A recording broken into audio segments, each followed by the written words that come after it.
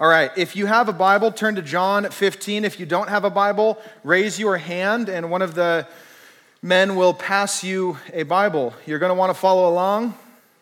John 15.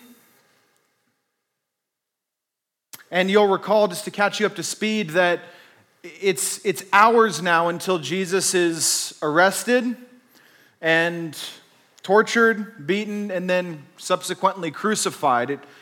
We're just hours from that. It's late into the night, Thursday evening, as we pick up in John 15. In the early hours of Friday morning, Jesus will be arrested, and he's with his disciples. He knows he's about to leave. They know he's about to leave, though they don't quite understand that, and they're not really okay with that. They're having much difficulty and trouble with that, but they're with him still nonetheless. But Judas has left. He has departed. He has chosen to betray Jesus for money. He didn't actually love Jesus. He looked like one of God's people. He looked like a Christian. He looked like he loved Jesus, but he did not love Jesus. And now Jesus is going to spend the evening, among other things, explaining that to the disciples. You know, we spend several weeks, maybe a couple of months, going through a conversation that took place in one night, over a few hours. So we have to bear that in mind. One thing the disciples are thinking about in these chapters at this time is, where the heck did Judas go? Where'd he go? Jesus, why did you dismiss him? They don't understand yet. When they were sitting around the table, Jesus said, one of you will betray me. And they all said, who is it going to, is it me? Is it me? Is it me? Who's going to betray you? Meaning this, they didn't have any idea that it was Judas. None of them said, oh, okay, that makes sense. That makes sense. I think it's going to be Judas. We kind of saw that coming. They're all shocked. So this is disturbing to them. Judas has left. Jesus is now explaining to them, in light of Judas leaving, that in particular, he's going to explain to his disciples, this is what it means to be a true disciple. This is what it looks like to be a Christian. This is what it looks like to be connected to me. And he uses this analogy of vines and branches. John 15:1, Jesus says, I am the vine, my Father's the vine dresser. Every branch in me that does not bear fruit, he takes away. And every branch that does bear fruit, he prunes. So he is the vine. The Father is the gardener. He's outside of the vine. We're the branches that are connected to the vine, but there's some branches that are just attached to the vine, but they're not actually receiving life from the vine. They look like they're connected to the life of the vine, but they're not connected to the life of the vine. They look like God's people, but they're not. Judas was in that camp. Judas was a branch that gets broken off and thrown out. He didn't actually love Jesus. He wasn't actually connected in any sort of life-giving way to Jesus. The dead branches are cut off, and the living branches, well, they persevere. They remain. Jesus uses this word abide. They abide in the vine. They abide in the vine. So that's true. Those are all truths. So now, what does it look like to abide in the vine? What does it mean to abide in the vine? We understand that a true disciple will abide, that a true disciple will remain, will persevere. So now what does that look like? What does it mean? Last week we talked about fruit bearing. Jesus says one thing it means is that you will bear fruit. We looked at that kind of big picture, fruit. But now he takes the analogy and he brings it into reality. He takes the vine and the branches and he now begins to talk about that in a way that is actually connected to life. It's no longer analogy, it's now reality, what the analogy was pointing to. Starting here in verse 9. As the Father has loved me, there's the gardener, but now he stops talking about the gardener and he starts talking about the Father. And he stops talking about the vine, he starts talking about me. He stops talking about branches, he starts talking about you, his disciples. As the Father has loved me, so I have loved you.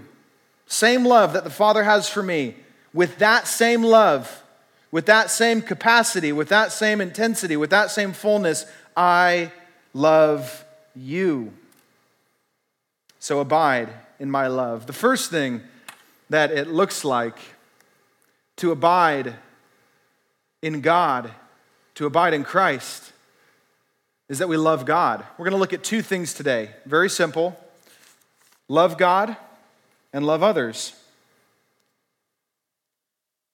As the Father has loved me, so I have loved you. Abide in my love. Look with me at verse 12. This is my commandment, that you love one another as I have loved you.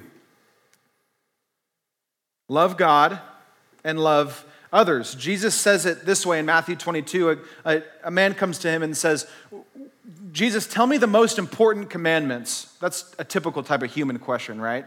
Just let me cut to the chase. Just tell me what do I really need to focus on? And Jesus graciously answers the question. He says the two commandments are this. Number one, that you'd love God. That you'd love God. And number two, that you'd love your neighbor. And he goes so far to say this, that all the law and the prophets hang on these two commandments. Love God, love your neighbor. Therefore, as Christians, when we say, okay, we're connected to Jesus, we're connected to the life of God, what does that look like? Well, what did Jesus say was most important? What did Jesus say? Everything else is bound up in these two things. Not that we cut off everything else, but it's explained most simply in these two things. Love God and love others. Well, that's what it ought to look like then, to abide in the vine, to abide in Christ. The first is love God. Love God. To be connected to the vine, to Jesus, to be connected to the life of God is to love God. Do we get that? To be connected to the life of God is to love God. There is no connection to God without love for God. There is no true love for God without being connected to Him. Those that are in the world who are not Christians are disconnected from God, disconnected from the vine. They are not fruit-bearing branches. This is all of us at one time. This was me until the age of 19. This is you until some age in your life. Maybe it's some of you here this morning are still there, not connected to the life of God. Maybe you say, I love God, but you actually don't. Maybe you don't put up any pretenses. Maybe you acknowledge, if there's a God, I'm not sure who He is. Hope He likes me, that sort of thing. But you're not connected to the life of God. Well, there are some branches that are not connected to the life of God. For those who are actually connected to Christ, to be connected is to love God. To live a life that abides in the vine, that remains in the vine, is to live a life marked by love for God. The first commandment, this goes all the way back to the beginning. The first commandment that God gives us, that He gives to Moses on Mount Sinai, is you shall have no other gods before me. You shall have no other gods who you give honor and love and esteem and glory to. There's no other gods that are worthy of your worship. There's no other gods. Now we can take things and we can make them objects of worship, and we can take things and put them in the place of God. They're of course not gods, but that's what God's talking about. That's what the Lord God is talking about. Don't take other things and put them in my place. Love me first, love me most. Martin Luther says that if we get the first commandment right, that we won't break the rest of them. If we don't put other things above God and worship other things above God and long for other things as we long for God, that if we have God in the right spot, everything else will come in order. But it's when we get the first one messed up, when we love something else more than God, that the other ones begin to break. No other gods before me. Deuteronomy 6:5 says this, that you shall love the Lord your God with all your heart, with all your soul, with all your might. Matthew 22, Jesus quotes Deuteronomy 6. What's the most important commandment? Love God with all your heart, with all your soul, with all your might, or with all your strength. The Christian is one who loves God. The Christian is one who loves God with his whole person. Might, soul, heart, all of it. All of it is toward God and for God in love and honor and adoration to God. Now, we don't love God first. We know that. We don't love God first. He loves us first. We don't pursue God first. He pursues us first. We don't initiate relationship with God first, but he initiates with us first. This is clear in Scripture. John says it this way in 1 John. He says simply, we love God because he first loved us. We love him because he first loved us. In John chapter 13, verse 1, where this whole night began at the Passover meal, Jesus and his disciples, 13:1 says this, now before the feast of the Passover, Jesus knew his hour had come to depart out of the world to the Father. And then John says this, having loved his own who were in the world, he loved them to the end. That's not to the end of his life, that's to the max, to the fullest, to the extent of his capacity. And just so you know, God's capacity to love is infinite. So God's love, Christ's love for us is infinite. He loves us to the extent of his capacity. His love never ends towards you. His love never ends for his church. Jesus loves his own to the end, and he loves us first. He loves us first. We don't love God first. He loves us first. Christians are those whose lives have been totally interrupted by the pursuing, persistent, and heart-piercing love of God.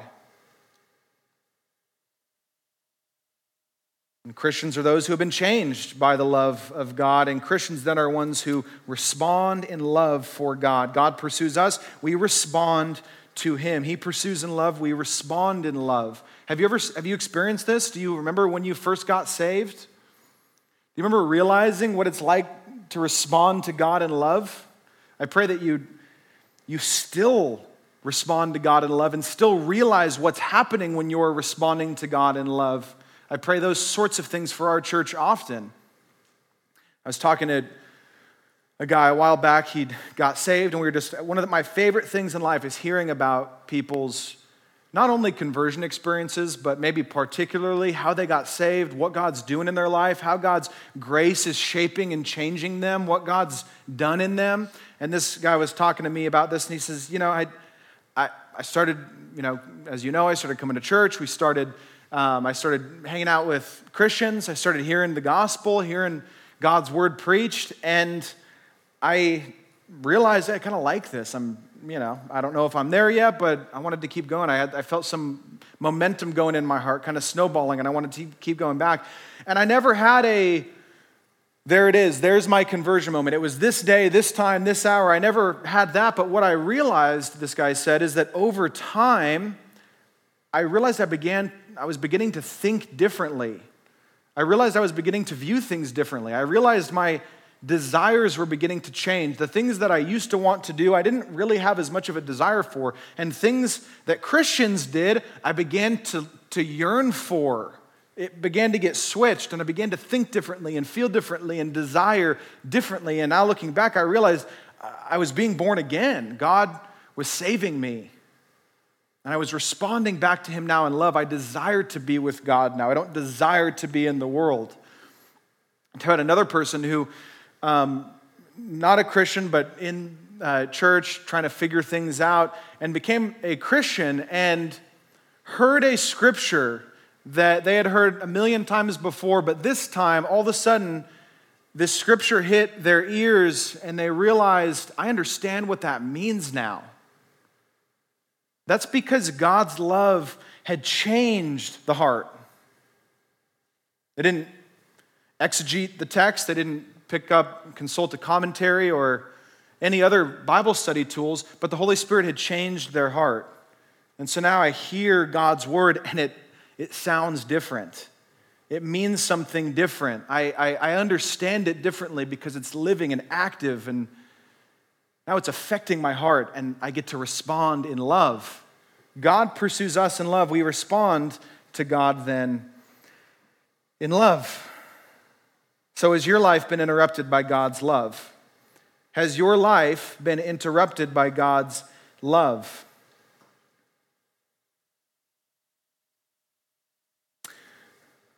What happens when we become Christians is we are heading one way, and God literally, He intervenes in our life, and He redirects our course.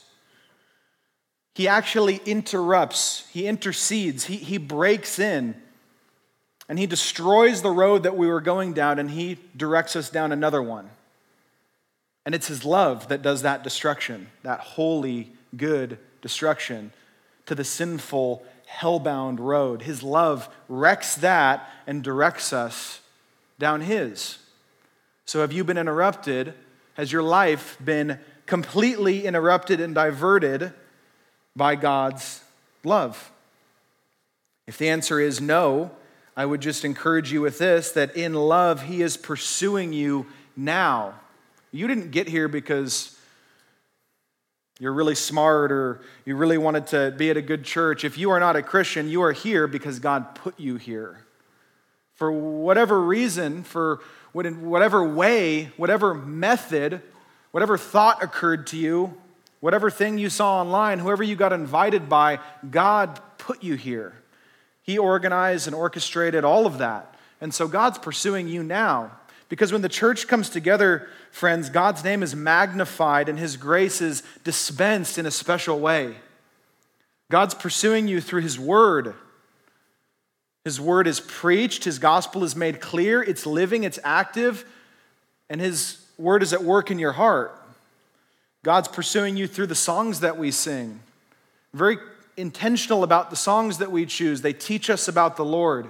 They teach us about who he is, about what he's done. They draw us out to worship him for the right reasons, in the right way, singing true things about him. God's pursuing you through that. He's pursuing you through the prayers as you hear God's people gathered together and you hear prayers from the lips of saints. God's pursuing you in all these ways. If God's love hasn't completely interrupted your life yet, I just want to point out to you that he's at work. He's pursuing you now.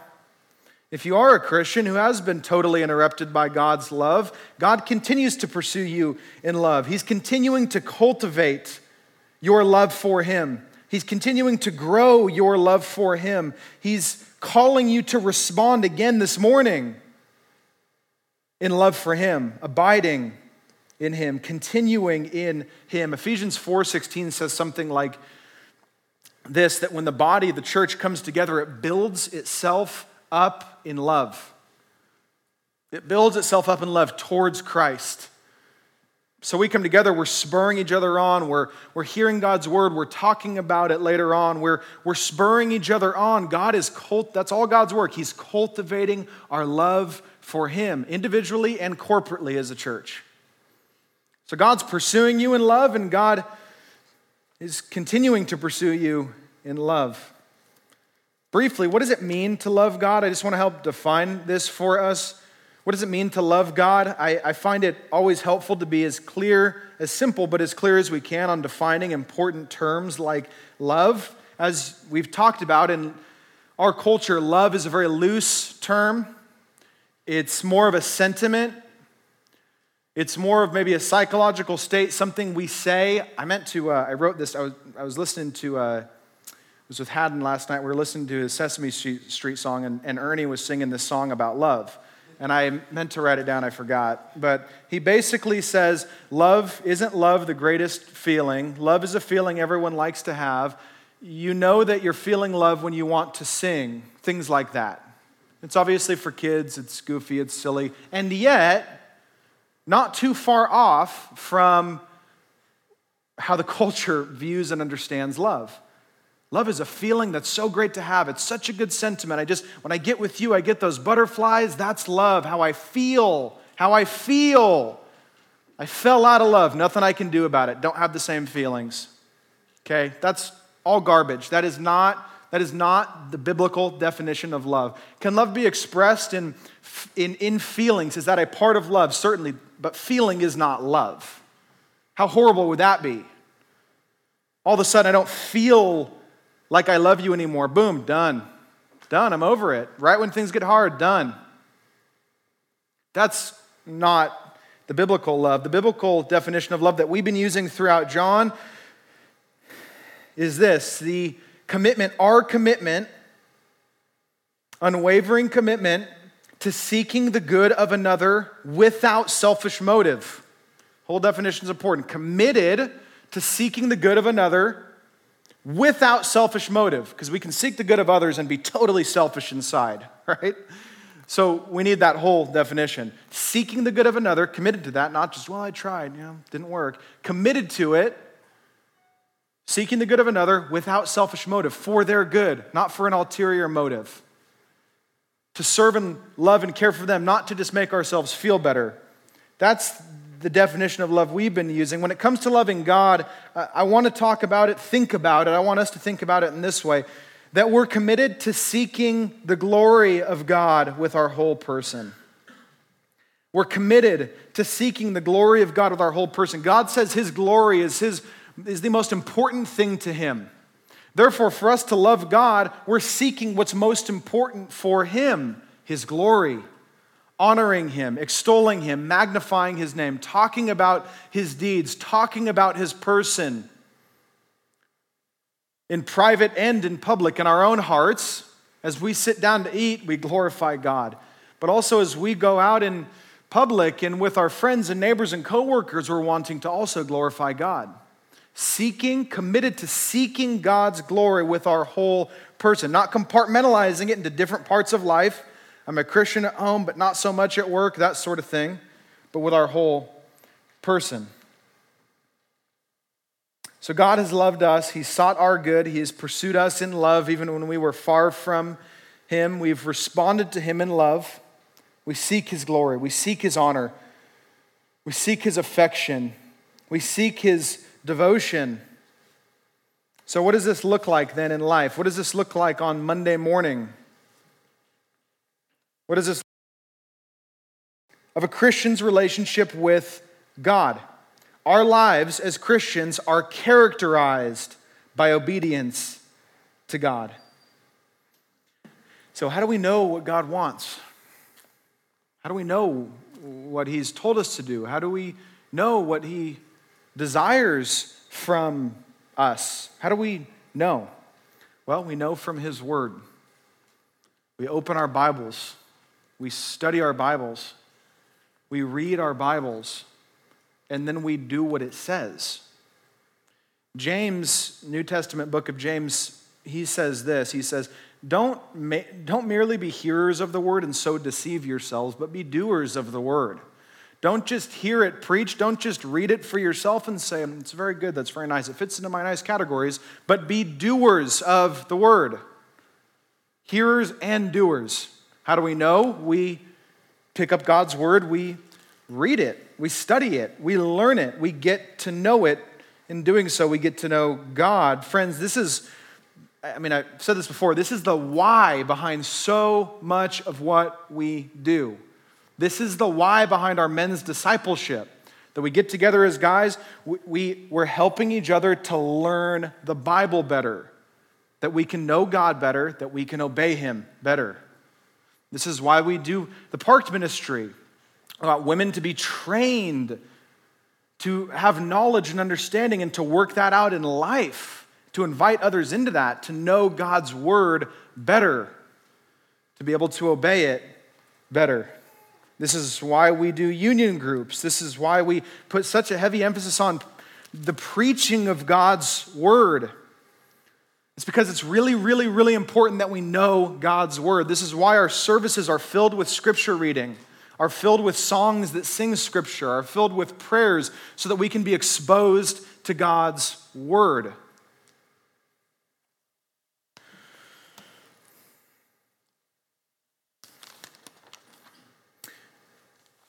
We do these things so we can know God's word, that we can be shaped by God's word, that we might spur one another on to obedience to God, that we might abide in God, that we might love God. That we might love God. Verse 10, if you keep my commandments, you will abide in my love. You might say, just anticipate this, well, you know what? I'm not perfect. I haven't kept the commandments perfectly. I can't keep the commandments perfectly. And I would just say that's not what we're talking about. Nobody ever asked you to be perfect. Nobody is requiring perfection of you. Look at the disciples. Look at the ministry of the disciples and how Jesus deals with them. Are they perfect guys? They're not. They blow it a lot. They blow it a lot in a lot of different ways. They kind of fill up the board in mistakes. And yet Jesus keeps pursuing them. He keeps pushing them. He keeps teaching them. He keeps loving them. He keeps growing them. Jesus has to go to the cross. He chooses to go to the cross to die for people who are not perfect. So we're not talking about perfection. Don't absolve yourself with the excuse, I'm not perfect. We're not talking about perfection. We are talking about progress. Not perfection, but progress. Progress.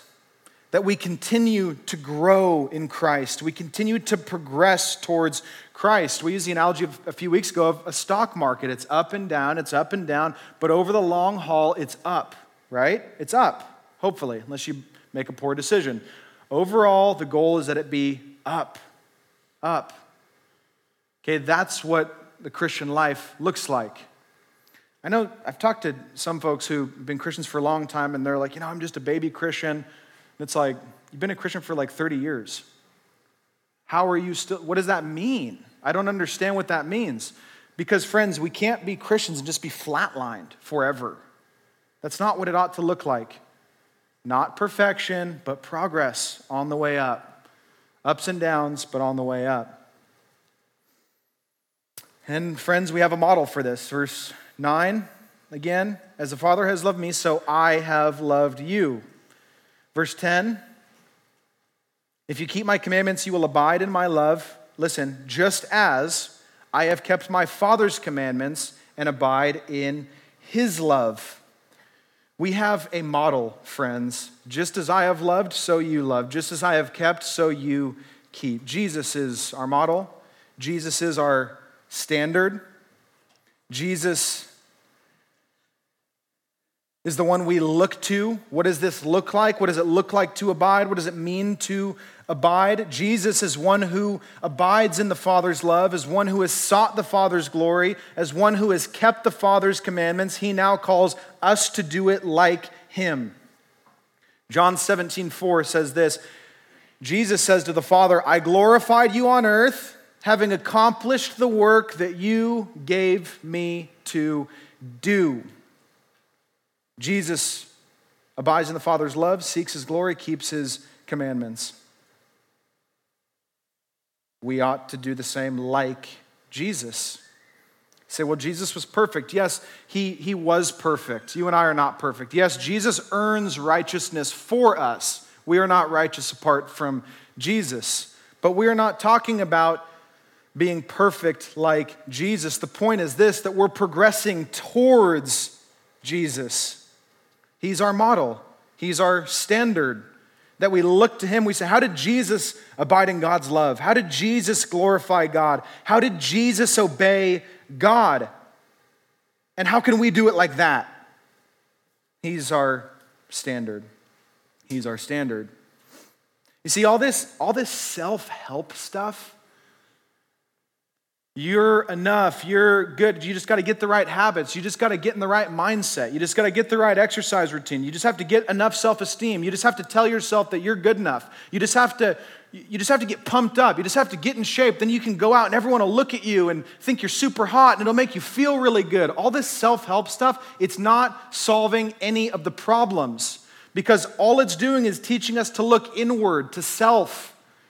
Here's your standard. Just be the best version of yourself you can be, and everything will be cool. That's looking inward to self. We need to look outward to Jesus. The answer's not in us. The answer's in him. The answer's not inside, it's outside. Transformation doesn't start inside out, it starts outside in. Jesus comes from the outside. He enters us, and we're changed. So we look outward to Christ. We look outward to Jesus. Let me just say this, too, about progress, about abiding, progressing. We might feel good about ourselves for a while when we improve our health, when we learn stuff. We build our self-esteem. We're doing the self-improvement stuff. And we might be going 100 miles an hour down that road. But if we're not headed towards Jesus, this is the point. If we're not headed towards Jesus, we're headed in the wrong direction. If I say, I want to get up to Portland, but I'm going 100 miles an hour in the wrong direction towards Arizona, you might be covering a lot of ground, but you're going in the wrong direction. You're going in the wrong direction. Abiding in Christ is moving towards Christ. It's about direction, not about speed. Some seasons we'll have seasons where we're leaping towards Christ. Some will be walking at a good pace, and some you might be crawling. It's really difficult, and you're not making any progress. Some seasons you might even be crawling, and you might even stop for a bit and then keep crawling again because it's really difficult, and you're beat down. But you know what? If you're headed in the right direction, that's towards Christ, that's what we're looking for. That's what we're looking for in our lives. Are we headed towards Christ? Are we growing towards Christ? We don't want to be going 100 miles an hour in the wrong direction. So we abide in God's love. We keep His commandments. In doing so, we demonstrate our love for Him. And we are continued to be conformed into the image of Christ, and the result is joy. Verse 11, these things I have spoken to you, that my joy may be in you, and that your joy may be full. That my joy may be in you, and that your joy may be full. That God's not a mean boss who's looking for ways to constrain us and crush us. All right, here are all these rules. Want to take away all your fun. You can't go do the good stuff. You got to just be... I've talked to so many people who are like, yeah, I would consider being a Christian, but it just sounds so boring. I just don't want to do, I want to do fun stuff. Like, I want to do stuff that I like. And if I become a Christian, it's like, I feel like God just kind of takes all that stuff away. That's not true, A. B, that's so far from the intent. It's actually the exact opposite of what God wants to do. He's not a mean boss trying to constrain and crush us. Rather, God is a good Father. And friends, He desires our joy. He desires our joy. That's the purpose of Him calling us to obedience to Him. Verse 11, look, these things I have spoken to you, that my joy may be in you. What things? Abide in me, obey my commandments. I've told you that so you'll have joy. The result of abiding and keeping is joy. If you're a dad, you know that you want your kids to have joy. Joy. But one of the most crucial components of them receiving joy is them being obedient to what you say, isn't it? If you have your kids, you have a front yard, you put a fence up in your front yard, and you say, now kids, don't play beyond the fence. You might say, Dad, I want to play beyond the fence. You're being mean. I don't like that. You say, okay, all right, we got to work on this, but I'm not trying to be mean. I don't want you to get hit by a car, right? The rule, don't jump over the fence and play in the street. Why? Because you'll have much more joy if you don't get hit by oncoming traffic. You'll have much more joy here in the safety of the yard with all the toys. You won't get lost. You won't get stolen. You won't get hit. There's joy here in obeying what I say. Not joy in rebelling and jumping over the fence. That might seem sexy. It might seem fun. And then you get hit by a car, and then it's all over. There's a proverb that says, a man's ways, something like this, a man brings his own ways to ruin, and then his heart rages against the Lord. I jumped over the fence, I got smashed by the car, I'm mad at God. God told you not to jump over the fence. You chose not to listen. No, joy. There's joy in obedience. Love God is the first component. We'll wrap up here quickly with the second. That's love others. Love others. This is my commandment, that you love one another. Verse 12, as I have loved you. Greater love has no one than this, that someone lay down his life for his friends. You are my friends if you do what I command you. No longer do I call you servants, for the servant does not know what his master is doing, but I call you friends. For all that I have heard from my Father I have made known to you. You did not choose me, but I chose you and appointed you that you should go and bear fruit and that your fruit should abide, so that whatever you ask in my name, he may give it to you. These things I command you so that you will love one another. Again, the great commandment is love God and love others. True love for God, true abiding in God, will equal true love for others. It will equal true love for others. It will result in true love for others. Why is this true? Because when we abide in Jesus, we progress towards him. We begin to look like him. Look with me at verse 12. This commandment I give to you, that you love one another as I have loved you. Greater love has no one than this, that someone lay down his life for his friends. When we progress towards Jesus, we begin to look like him. We begin to love like him. And when we look at his love, we see that his love was poured out in full for others. John 13:1, he loved his own to the max, to the end. With the fullness of his capacity, he loved them. His love was poured out for others. When we're progressing towards Christ, our love is going to look like that. It's going to look like that. Love for others. Poured out, not to those who deserve it. His love was poured out not for those who earned it, not just for those he likes, but to his enemies. To his enemies. His enemies who he makes not only slaves, not only servants, he says, but friends. His love makes his enemies his friends. His love gives them access into his life. His love takes enemies and chooses them while they still hated him. Jesus' love looks at his enemies and saves them, makes them friends, and causes them to bear fruit.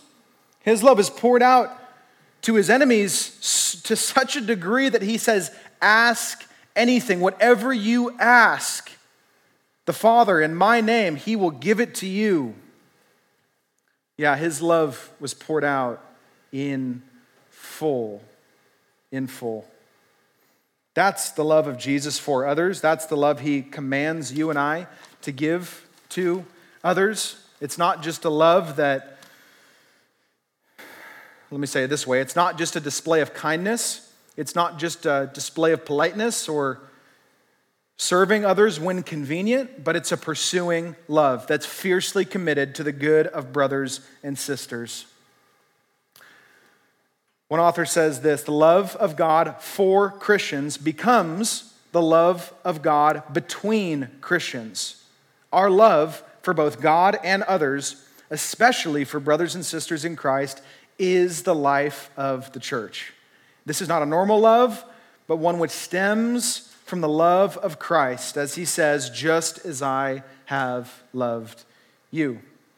God has loved, he has chosen, he has saved, he has set apart a people for himself, and he desires his love to flow to this people, us, and through this people. Not a swamp, but a river. He's given us his love, and it flows through us to others. So how?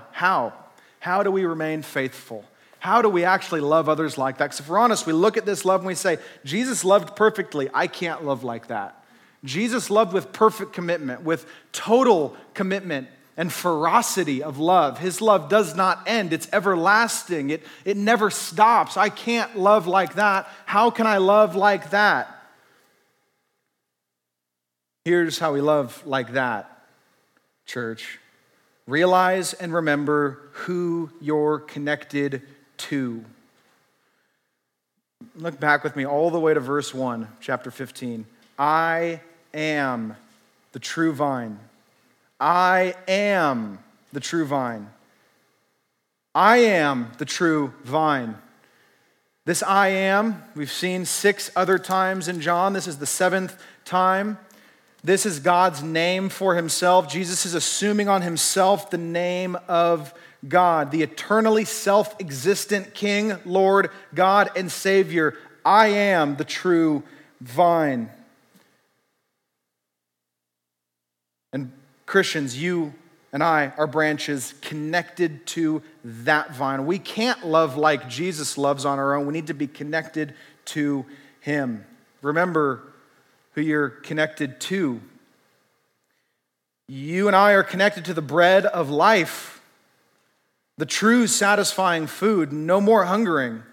We are connected to the light of the world, the true guide for life, no more stumbling in the darkness. Remember that you're connected to the door of the sheep, the true entrance into God's home, no longer a stranger. Remember that you and I are connected to the good shepherd, the true and sure protection of the sheep, no longer exposed and vulnerable. You and I are connected to the resurrection and the life, true assurance of where you're going, no more questioning.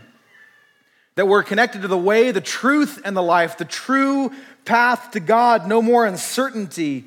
That we're connected to the true vine, true, full, vibrant life, no more barrenness. That's how we remain faithful. That's how we remain faithful, church. Remember and realize who you're connected to. You're not on your own. You're connected to the source of life. Amen.